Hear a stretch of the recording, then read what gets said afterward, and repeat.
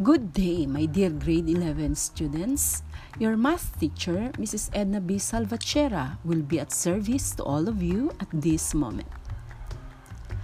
Today, we move on to our next lesson. So as usual, I need your ears and heart to listen and understand me. Open Module 3 now. On page 5, you have there our lesson on random sampling. It is necessary to understand and make inferences about a large group or population by taking a small subset of it. This subset represents the general traits or characteristics of the large group. This subset is called a sample. I will read situations and you will identify the sample and the population. These two new terms are not new to you. You have learned this when you were in grade 9 and grade 10. Now, first situation. A housewife buys a sack of rice. She examined only a handful of rice from the sack to find out whether it is of good quality or not. Which one is the sample? And which one is the population? The sample is that handful of rice, a part of the sack of rice. And the population is the whole sack of rice. Number 2. Your mother wants to know the taste of food she is cooking or preparing. She tasted only a spoonful of it. Which one is the sample and which one is the population? So the sample is that spoonful that she tried or tasted. And the population is the whole amount of food that she cooked. Yes. Number 3. The teacher wants to know the common height of TVTS Malumin Annex students. She got only 10 students from each year level. Which one is the sample and which one is the population? So the sample is those 10 students from its year level. And the population is the total number of TVTS Malumin Annex students. Very good. I knew everybody answered and participated. I may not have heard you, but God knows you are doing well. A pat on your shoulder for that and say, very good self. Moving on to our lesson, you have to give emphasis on the following. A researcher or any person usually does not have enough time to study all the individual elements of the population. Thus, he needs to take a sample from the whole. How to pick the sample? This is what to learn now. As you open your module, you will see there the definition of random sampling. Everybody read. Random sampling is a part of the sampling technique in which each sample has an equal probability of being chosen. A sample chosen randomly is meant to be an unbiased representation of the total population. When we say unbiased, it is done with equal chances. Now, we have the types of random sampling techniques. Number 1, simple random or lottery sampling. A sampling technique by which every member of the population has an equal chance to be chosen as sample. Example, draw lots or in a raffle draw. If you joined a raffle draw, all the members or those who participated in the raffle draw will have an equal chance of being chosen. So that is simple random sampling. Number 2, systematic sampling. The items are chosen from the population at uniform intervals of time, space, or order of occurrence. What does it mean? For example, we take the nth element. Let's say everybody signed on an attendance sheet. The student with the number 3 from the list of attendance will be chosen to be the representative of the class in a webinar. So those who were listed as number 3, 13, 23, 33, and so on will be the ones chosen. So if you do or get the nth element, that is called systematic sampling. You can also choose the fifth element from the group, those numbered 5, 15, 25, and so on. Third one, stratified random sampling. It is a sampling technique that is used when the population can be classified into groups or strata based on some characteristics such as age, gender, or socioeconomic status. Example, choosing 5 male students from age bracket of 20 to 30 years old, or maybe choosing 5 females from low-income families. From there, we are applying stratified random sampling. Moving on to the fourth one. As you can see from your module, number 4 is cluster sampling. It is a technique by which the sample is taken from different levels, generally from higher levels to lower levels. For example, we choose 5 males from Zone 4. Or 5 males from Tuao area only. So, there are other considerations that we can take when we speak of cluster sampling. You can read your module. And the last one is called multi-stage sampling. This technique is done using the combination of different sampling techniques. So, when we use simple random sampling and stratified sampling, that is called multi-stage sampling. For example, choosing 5 males from Zone 5 using attendance sheet, those with numbers ending in 6, that is 6, 16, 26, 36, and 46. So, we are using systematic sampling from that.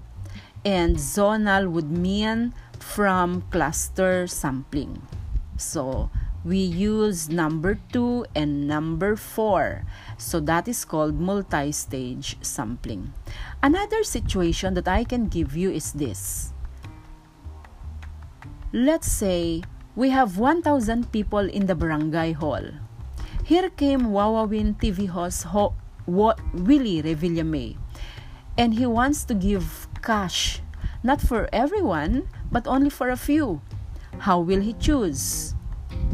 Number 1, Wawawin can use simple random sampling. He can pick names or numbers from the box where the 1,000 people were listed or numbered. Then he can choose 10 people to award 10,000 pesos each maybe. So that is simple random sampling. Number 2, he can also use systematic sampling. Those with numbers ending in 2 will be given the cash gift. So, let's say 2, 12, 22, and so on. Stratified random sampling can also be applied. If he wants to give the cash incentive to people with an age bracket of 60 to 90, or maybe 5 male and 5 females from the population, or maybe 10 people from those who belong to low-income families. Okay? He can also apply cluster sampling. Wawawin can choose 2 people from each zone of the barangay. So that would complete his 10 people. For multi-stage sampling, the combination of the mentioned techniques, Wawawin can choose 10 people to receive the cash gift by taking 5 females from age bracket of 30 to 60. And then how will he choose the 5 females from there? He can use the nth element with numbers ending in 3 maybe. So 3, 13, 23, 33, and 43. So those will be the 5 females. And 5 males from the different zones. 1 per zone. 1 per zone with the number 5. So 5 from zone, that person with the number 5 from zone 1. Okay? And so on. In fact, oftentimes when there is a bigger group, then multi-stage sampling is applied. Did everyone understood the lesson? Okay, now let's check. Identify the most appropriate type of sampling techniques in the given situations on your module. Turn your module on page 8 and check the exercises there. Will you try to answer? You can pause this audio and then answer it in your own. I will give you the answer, or maybe you can refer the answers at the end, at the back page of your module. Okay? Now, this time, list down situations when these sampling techniques are applied. Give 2 examples on each of the sampling techniques that you had learned. Write down your answer on the paper that I had given you last Monday.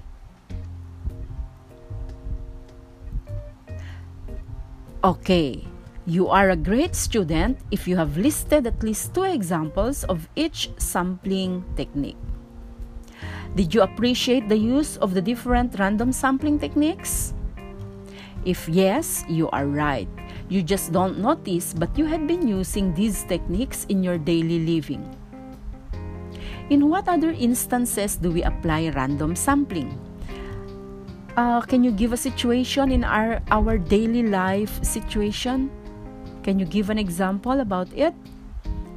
Yes, when you go to the market, you check the best quality of meat or vegetable before you buy.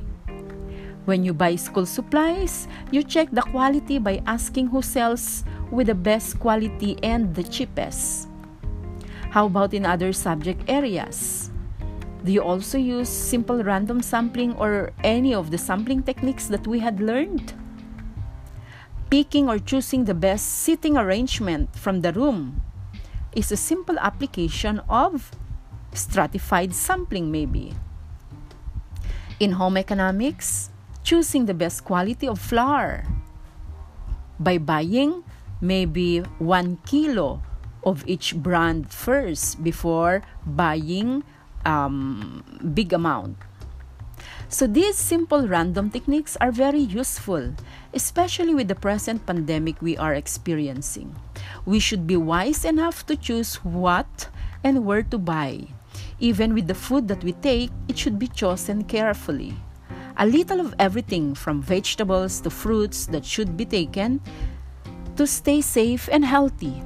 Use any of the random techniques to apply in your daily living to guide you in decision making. Okay?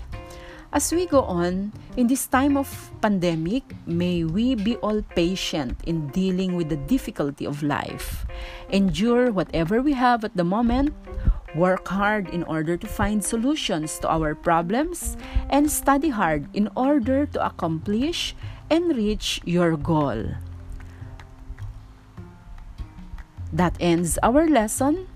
Submit the quiz paper given last Monday as your output for this week. Just keep reading Module 3 about this topic and post any message in our GC if you have questions or clarifications about this lesson. So, have a good day, everyone. I hope you learned something from this topic today. Thank you for listening and hope you will listen again next week. Have a good day.